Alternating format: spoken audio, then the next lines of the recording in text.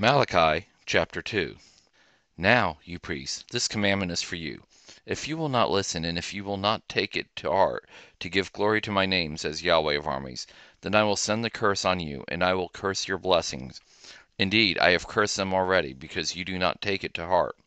Behold, I will rebuke your offering, and will spread dung on your faces, even the dung of your feast, and you will be taken away with it. You will know that I have sent my commandment to you, that my covenant may be with Levi, says Yahweh of armies. My covenant was with him of life and peace, and I gave them to him that he might be reverent toward me.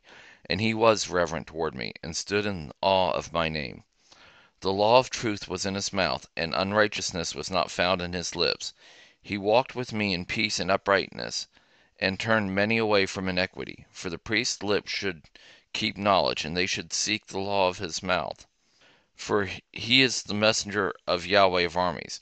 But you have turned away from the path. You have caused many to stumble in the law. You have corrupted the covenant of Levi, says Yahweh of armies. Therefore I have also made you contemptible and wicked before all the people, according to the way you have not kept my ways, but have had respect for persons in the law. Don't we all have one Father? Hasn't one God created us? Why do we deal treacherously every man against his brother, profaning the covenant of our fathers?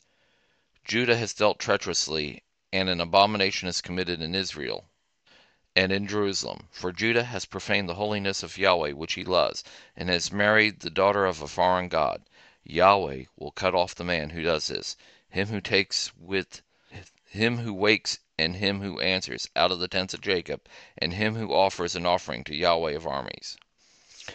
This again you do. You cover Yahweh's altar with tears, with weeping and with sighing, because he doesn't regard the offering any more, neither receives it with good will at your hand. Yet you say, Why? Because Yahweh has been witness between you and the wife of your youth, against whom you have dealt treacherously, though she is your companion and the wife of your covenant. Did he not make you one, although he had the residue of the Spirit?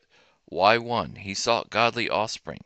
Therefore take heed to your spirit, and let no one deal treacherously against the wife of his youth. One who hates and divorces, says Yahweh, the God of Israel, covers his garment with violence, says Yahweh of armies.